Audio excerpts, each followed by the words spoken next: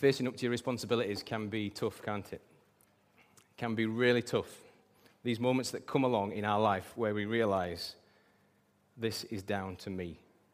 I need to sort this. Nobody else is going to jump in here and fix this predicament. Because of who I am and the circumstances that I am in, this is mine to deal with. Me and Jude were heading up to Scotland last week, and we saw a terrible car crash on the M74. It was just we didn't see it happen, we saw the aftermath of it, and we came racing towards the scene, and there was what I first thought was a madman in the road, and he was actually a very good man in the road, waving me down and stopping me in my tracks. He was a trucker who took matters into his own hands because the accident was in the outside lane and the cars were flying on, and we stopped first, and we were there. And in a crisis, I'm the worst man in this room in a crisis. I was hyperventilating. I looked across to the car next to me. They were doing the same thing, hyperventilating and panicking. And I looked across at my wife, who was calm and ordered and reasoned, and who said, I'm going to have to do something about this. Looking at my heart pounding out of my chest. Clearly, in this circumstance, this is my responsibility. The trucker's doing his bit. Everybody else is panicking. I've worked in A&E. I know first aid. Somebody's going to have to look into that wreck of a car and see if there's any people in there who are okay. And I was very proud of my wife, but it took me a few days to get to that point. She stepped up and dealt with the responsibility. It was the responsibility that was thrust upon her. You'll have faced these moments too in your life. Maybe when your kids are screaming in the middle of the night and you lie there thinking, will that noise go away? Maybe it will just go away if I just wait long enough. And you realize that noise is not going to go away. That noise, making the noise next door, is your responsibility. That's for you. Maybe you've got a sick parent. Maybe you're somebody who cares for somebody else. This is something that's been thrust upon you, and you think a little bit, this is not what I wanted for my life. I expected I got to this age and I'll be able to enjoy myself. But this responsibility is now yours. This falls your way, your opportunity, your moment, not opportunity, your time to step up. Luke's been narrating a story of, up to this point, we're in chapter 9. For those of you with a hard copy in front of you, the text, be great if that was on the screen just for a second, first few verses.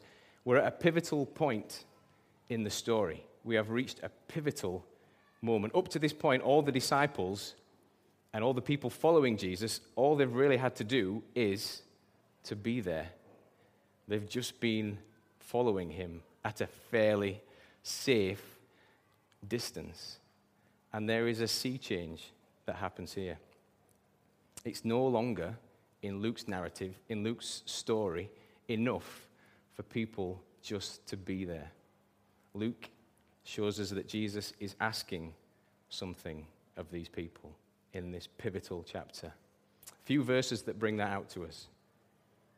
But we notice from now on in the story of Luke, wherever Jesus is headed, this is one of the big verses when you do the theology stuff. This is a big verse in Luke. It's a pivotal moment in the story. Jesus changes direction. Whenever you read about him, he is heading for Jerusalem.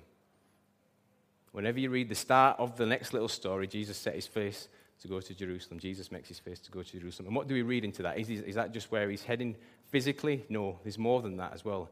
All the time now, in front of us, in front of this story, is the cross. Everything that we read about now is in light of the cross. And it changes what the disciples end up doing. Jesus is making plans for the future. And now the plans for the future involve us and the disciples. I remember very clearly the moment my granddad came into D.G. Phelps. So D.G. Phelps is my family business. It was my granddad's business, D.G. Phelps, Dennis Gibson Phelps. It was very much his company, his story, his methodology. I can never say this word. Methodology. It was his idea, anyway. It was his notion. And the place, sort of, in a very nice way, reeks of him. It's just got his order about it. It's everything about it. It's him. And I remember the day that he came in. Me and my dad worked for him, and we just really worked there. I remember the day that he came in and said, "I'm not well," was the language. He's quite a stoic gentleman, was my granddad. "I'm not well," was the language he used. What he meant to say was, or what he was saying, And we could see this in his eyes as he said it, was, I'm dying. And from that, from this business that was just pioneered by him and led by him, and me and my dad just really followed in his footsteps, from that very moment, the way that Grandad dealt with me and my dad was just very different.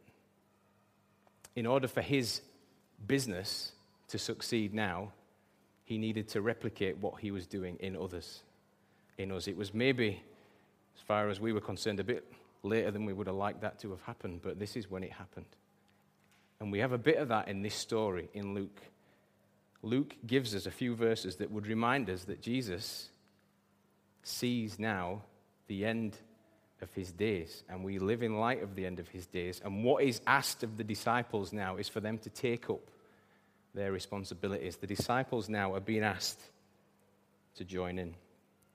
The Son of Man, verse 22, must suffer many things and be rejected by the elders, chief priests, and teachers of the law, and must be killed, and on the third day raised to life. Verse 51 says also, I'm just getting my money's worth out of the tech team at the back. Verse 51 says, Jesus resolutely sets out for Jerusalem. And I've had to look at that to read it because I'm brought up in a different era under different guidances, and it says something like Jesus set his face like a flint, but that's a bit harder text to follow. Jesus sets his face. From now on, Jesus' mission is focused on the cross. He is heading that way. Jesus is mission-focused. What is the temptation for Jesus? What is the biggest temptation that you think that he faced? What is the biggest temptation that you face every day? Jesus' mission was the cross. What would be the biggest temptation? I think, this is not a theological statement, this is I'm trying to engage my congregation statement. What was the biggest temptation? I think it was for him to stop and to alter his course. And that comes out twice in this text. I think it's Mark's gospel that records it for us. What does Peter say about Jesus when he finds out that his mission is ultimately to die on the cross? What does he say? How does he interject? He takes him to one side and he says, this can't be where you're supposed to go. This can't be the right plan. And how angry is Jesus about that? And what does it reveal, his comeback in that? He says, get behind me, Satan. What is he identifying when he says that? He's saying, I see the temptation here that you're, my good disciple, is putting under my feet. You're putting the temptation for me to stop. Another story that we come to in the text, Jesus goes up a mountain with Peter, James, and John, and at the top, there's this beautiful affirmation of who God is, of who Jesus is, rather, from God. And they get up to the top of this mountain, and there is Moses and Elijah there, and there's Peter, James, and John. And Peter, I love Peter, the character of Peter. I feel like he says the kind of things that I would say in these moments, sometimes the stupid things, or the things, but actually the things that are necessary for us to get what is going on. And Peter says, in this beautiful moment, where he's just so taken up and so encouraged, Jesus has just been affirmed as the Messiah by the voice of God. He sees Moses and Elijah, the fulfillment, I guess, or the very embodiment of what is the Old Testament, and he's saying, this is amazing. This is brilliant. And what he says is, let's build some tabernacles. Let's build some temporary shelters and commemorate this moment. But what he's really saying is, let's stay here, because this is it. This is what I thought I signed up for when I got into Christianity. This is why I came along. This is why I followed you. These brilliant moments like this on this mountaintop. Peter betrays himself a little bit, gets the wrong end of the stick a little bit, and says, let's stay here. Temptation again for our Savior to go, yeah, I'm not heading to the cross. You're right, this is quite a good moment. But that is not what Christianity is about. Where would we be today if Jesus stayed on top of that mountain? If Peter had his way? We were at Keswick Convention.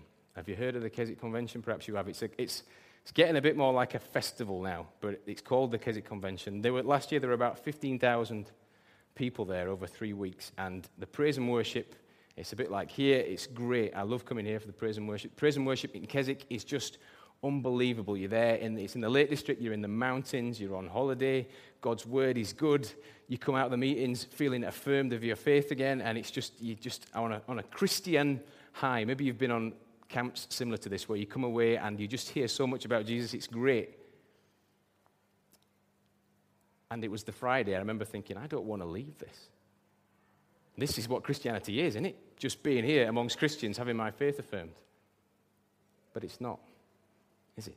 That's not all it is. Luke is asking us to here, to think about how we join in. What are the big temptations for us? Those of us who have found Jesus. What's the big temptations that we face? And you're almost embarrassed looking back at me saying, I'm not going to tell you what my temptations are. Often, it's just to stop. We see the road ahead of our Christian journey and we think, man, that's tough. Forgiving so-and-so after all these years, driving me mad. Always trying to make peace with my wife. This is tough. This is tough ask that the Bible asks. Temptation for us to stop. The lie of the devil might be that he would tempt us just to limit our Christianity, to limit it to the mountaintop experience, to limit it just to the good moments. The devil might put this idea in our minds that it's just, yeah, you can have that and it's good, but just keep your Christianity to church. That praise and worship, I think that's good for you. Just a couple of hours a week, don't let it get carried away. Don't let it get silly. Don't get carried away with it. But a couple of hours a week, that's all right. You can do that. Temptation that comes our way for us to stop. For Peter, being on the mountain was not the end game. He was just witnessing God affirm who Jesus was so he could go back down the mountain and follow him again. And so that Jesus could go back down the mountain and go to the cross ultimately. So, what kind of people, and it's start of chapter 9 again, verse 1 to 6, if you're following it along, follow Jesus. What are the kind of people that he wants to follow him? I'll just read through the text and see if you can notice some clues. There's some really good, just simple points in this bit of text that would just challenge us, I think, about how we live as we follow Christ. When Jesus had called the 12 together, he gave them power and authority to drive out all demons and to cure diseases. And he sent them out to proclaim the kingdom of God and to heal the sick. He told them, take nothing for the journey, no staff, no bag, no bread, no money, no extra shirt. Whatever house you enter, stay there until you leave that town. If people do not welcome you, leave their town and shake the dust off your feet as a testimony against them. So they set out and went from village to village, proclaiming the good news and healing people everywhere. It's quite a short account. I read that and I thought, this is an important bit in the story. This is the apprenticeship. This is a practice run for when Jesus is taken away. This is a practice run for that. Send the disciples out as a practice run. You get 6 verses. 6 verses. And it's a bit unbalanced, I think. Not to critique Luke's writing too much, but there's one verse about what they actually did. Can you spot the one verse? Just one verse there about what they actually did, and 5 about what Jesus says they should do when they go. 5 verses about instruction, and only 1 verse about what they actually did. I wonder what that would say to us. It strikes me that Jesus, as he sends people off to represent him, is more bothered about their character and the type of people that they are than exactly the finicky things about what they will get up to. Let's just have a look at a few of the things that he asks of them. What kind of people are his representatives? People who preach the good news and heal the sick. I've been genuinely taken aback at how often in Luke's gospel these phrases come together. I've read Luke's gospel, probably my favorite book. I've read it a lot, and I knew it was in there. I knew these phrases came together a lot in there, but I cannot believe how fundamental these phrases are. Preach the kingdom of God and heal the sick. And I cannot believe the consistency with which Jesus keeps these 2 ideas together, and he puts them together. They're right the way throughout Luke's gospel. When we're wondering about what the kingdom will look like, the signs for the kingdom, Jesus says, you'll know the kingdom's coming because I'll preach the good news of the kingdom of God and I'll heal the sick and the poor. When John the Baptist starts to doubt about what the kingdom will look like, Jesus says, well, it's evidence because I've preached the good news of the kingdom and I've healed the sick. These 2 ideals that comes together. I think it's really affecting that Jesus talks like this, that Jesus keeps these 2 things together. It is a rabbinical idea. It's what rabbis do. It's a way that they engage us and try and put 2 concepts together in order for us to wrestle with them and forge one kind of hybrid ideal. Do you remember when Jesus is asked by the rich young ruler what he must do to inherit eternal life? Or when he's asked by another Pharisee to sum up the law, what does Jesus say? Love the Lord your God with all your heart, soul, and strength. Love your neighbor as yourself. Gives them two things to think about. And as you think about one thing, or as you think about loving your neighbor as yourself, as you wrestle with these two ideals, how can I love God with all my heart, soul, and strength? How can I love my neighbor as myself, as yourself? As you get to this point, you are representing God. You are looking more and more like God. And this is the kind of complex scenario that these rabbis want to put. They want you to wrestle with this and to try and really wrestle with it and figure out what he's saying. So when you think about what he's asking people to do here, to preach the good news of the kingdom of heaven and to heal the sick, these aren't easy bedfellows, are they? They aren't concepts that we always put together. We don't always think of our preachers as being the guys who are going out healing the sick, and yet Jesus keeps these concepts together in our heads. What does he say to his disciples going out to represent him? Don't go out and preach to a guy who's starving and he's freezing cold and stand over them with a Bible and preach at him. First, give him a blanket. Look after his needs. If that's his biggest need, deal with that. Equally, don't just go out fixing everybody up and having compassion on everybody and never mentioning the kingdom. In fact, actually, if you can wrestle with these two things, and you can be somebody who can't walk past somebody without having compassion for them and can't stop talking about the gospel of Jesus, then that's a pretty good place to be. If those are the things that you're wrestling with, then in some respects, you're reflecting God, and people will see something of the truth of the kingdom in you. People who take nothing for the journey, no staff, no bag, no bread. I've put here no extra tunic. I think it says that in some verses. People who go in faith. You can tell a lot about a person. I was having a conversation before church. You can tell a lot about a person by how they pack, can't you? If you're going into a serious relationship with somebody, if you're thinking about going into a serious relationship with somebody, check out their packing habits. So much is revealed in their packing habits, yes. Do it. Check it out. I can remember when I was younger, peeking into Mum and Dad's suitcase. We never went further than northern France. We were pretty conservative with our holidays, but Mum and Dad packed like we could expect a nuclear disaster. There was so much stuff in our suitcases. British products, just in case, I don't know what, tea bags, because we couldn't have any other kind of tea bags, extra large tissues, the antiseptic creams, first aid boxes, loads of undies, all that stuff, just loads and loads of stuff. And I can remember just thinking, we must be prepared for anything. We were prepared for anything, but we had no faith in our capacity to cope in a foreign country. That's what it revealed. We could look like we could cope with anything, but actually our faith in our own ability to cope was revealed. And I think Jesus is getting at that a little bit when he gives these instructions to these people. Take nothing with you. I read this and I think, even if they took a staff and a bag and some bread, it's not exactly 5-star luxury, is it? The extra tunic, as I've looked into it, was just in case they couldn't get a residence and they were a bit cold. The bag was there. Apparently, traveling rabbis would do this. You'd take a bag around with you, and if you were sat out in the street, somebody would see that you're a traveling rabbi, and they would put some money in and support you in your work. And Jesus says, don't even do that. Don't even take that extra stuff. What is he saying? Why these instructions? I think Jesus is saying, I want you to demonstrate through your actions that you've got faith in me just by what you do. In this moment, in this story, Jesus doesn't always instruct his followers to not take anything with them. But at the start of the kingdom, he says, I want people to see a people of faith more than a people who are worried about running out of something. I want them to see in that moment your faith in me.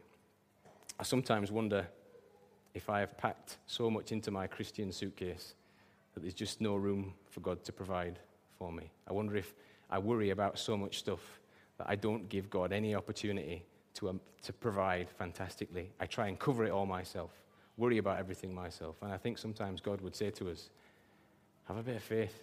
This is your faith, right? You come to church every week. This is your faith. This is what you talk about. Well, have a bit of faith. I think that's more for me than it is for you.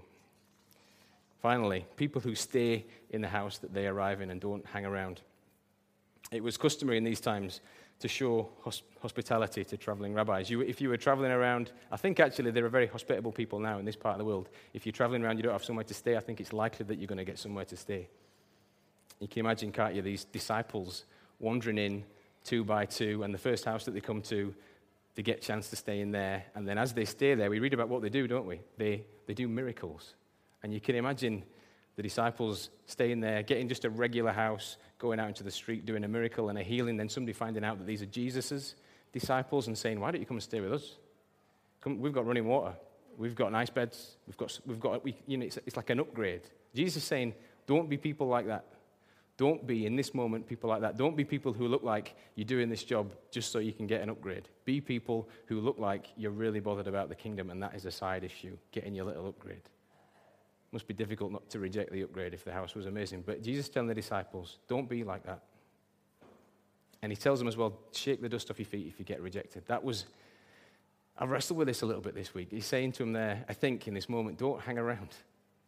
Live in light of the fact, and this is a great challenge for us, live in the light of the fact that Jesus is coming back. I think that's what he's saying to them. Live in light of this reality that we're not going to be here forever. Don't waste your time. Prioritize your time. Think of the kingdom. So some great lessons for us, I think, in this text. Give people a glimpse of the kingdom. Marry up your preaching with compassion. Let what you say be reflected in what you do. Look like faithful people. Look like people who trust in God more than anything else.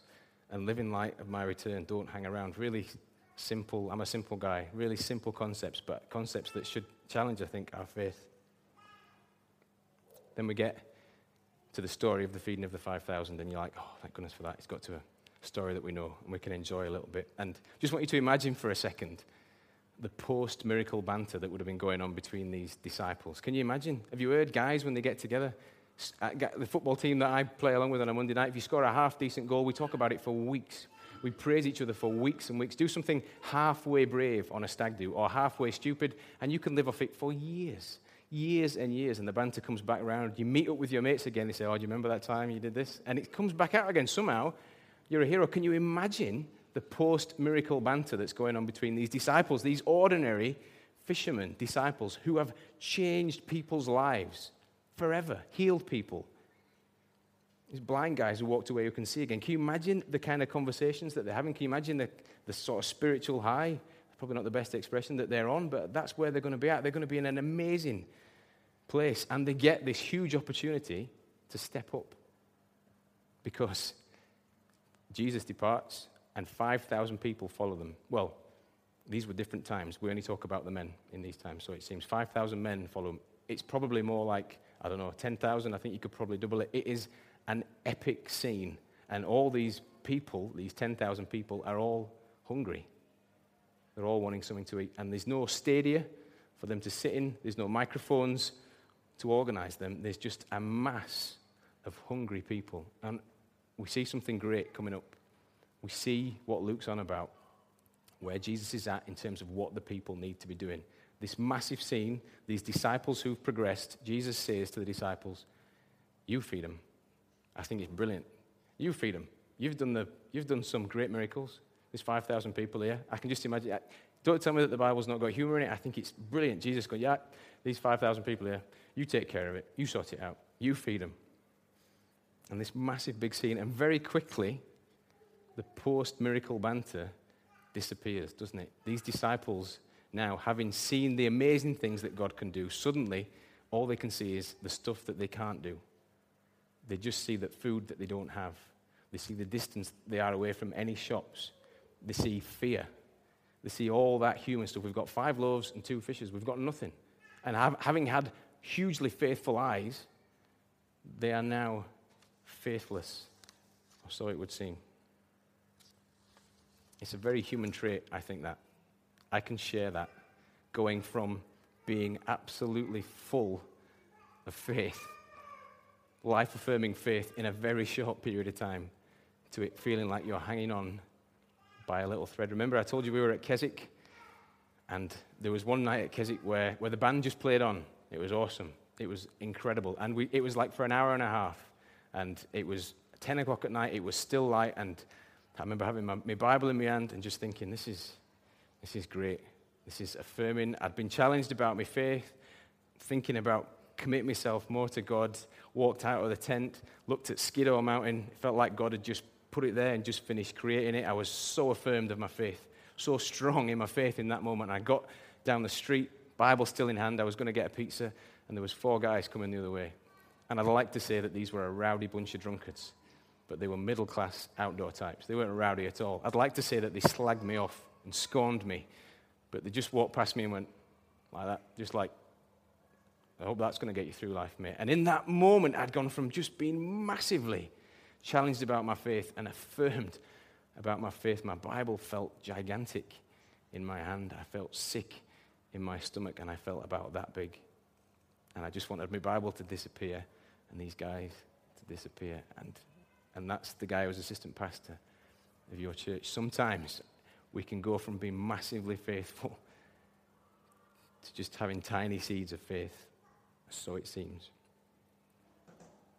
And we observe these disciples who've got every reason to be faithful and yet flounder.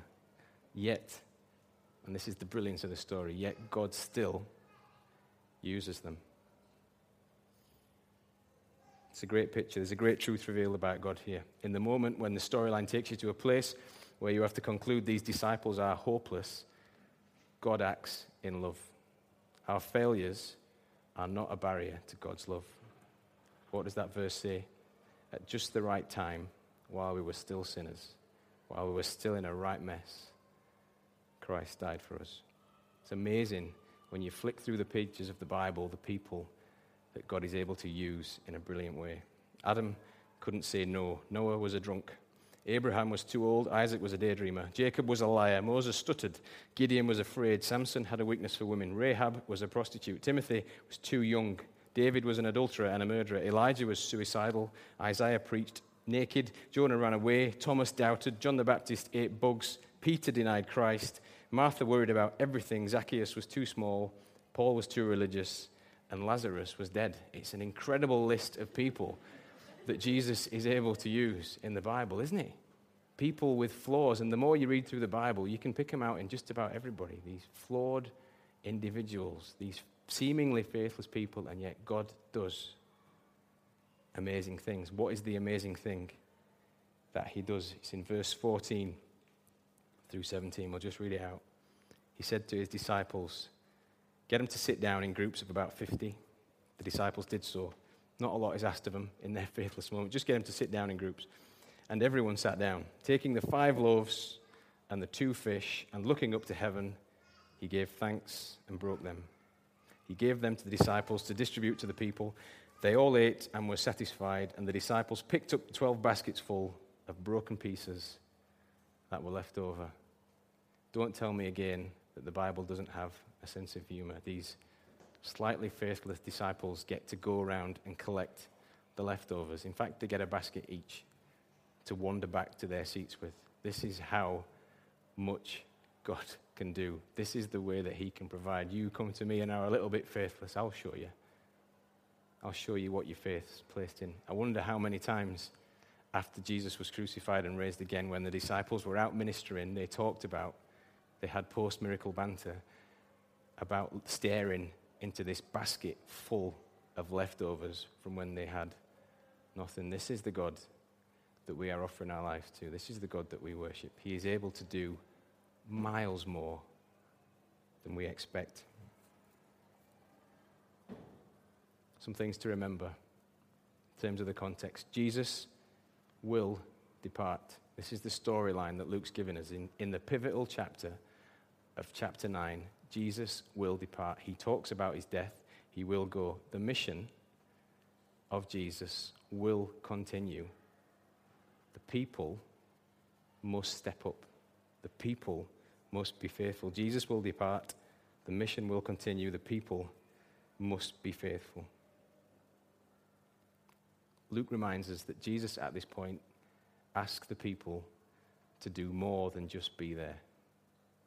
Chapter 9, the story changes. Living in light of the cross, living in light of Jesus' death, Jesus says to the disciples, you feed them. Jesus says to the disciples, you go. You go and reach the people. You go and do miracles. You go and do something. Luke's reminding us that at the heart of our faith, we can't just be people who gaze up and wonder about who Jesus is all the time. There comes a point when, in our journey and in our story, Jesus says to us, you feed them. You do this ridiculously hard thing. You take it on board. You do something. Jesus will depart the scene. The mission will continue. The people will be faithful. Just one, time's gone, just one picture to take home with. It's verse 23. This is, hopefully, will sum up some of these scattered thoughts so we can make sense of them. Then he said to them all, whoever wants to be my disciple must deny themselves, take up the cross daily, and follow me. For whoever wants to save their life will lose it, but whoever loses their life for me will save it. It's a phrase that we use all the time, isn't it? Some of us, it's like you'll say about your bad back or your partner or something like that. You'll say, oh, it's my cross to bear. It's lost a little bit of its gravity, hasn't it, over the years when we talk about it like that? Yeah, my cross to bear, that one. Jesus isn't painting like an incidental, troublesome picture. Jesus is painting as graphically as he can the truth of the gospel. This is not a nice image. If you're thinking about Christianity, it's not one that's going to tip you over edge and think, yeah, I'll join in. This is a horrible image Jesus is painting here. Picking up your cross. And in first century, this part of the world, you're going to know what that meant. You're going to know what that looks like. You've seen people dying on crosses. It's not going to tip you over the edge to join in the battle. It's going to remind you of just how real it is. Jesus says, with his cross over his shoulder, I'm heading that way. I'm off to the cross in this part of the story. I'm going up to Jerusalem. And he's saying to us, you're going to come with me? Don't know what it means for you to pick your cross up. Our burdens are all different. Our responsibilities in Christ are all different. But Jesus is saying, I'm heading this way. Are you coming with me? Jesus will depart. The mission will continue, and the people must be faithful.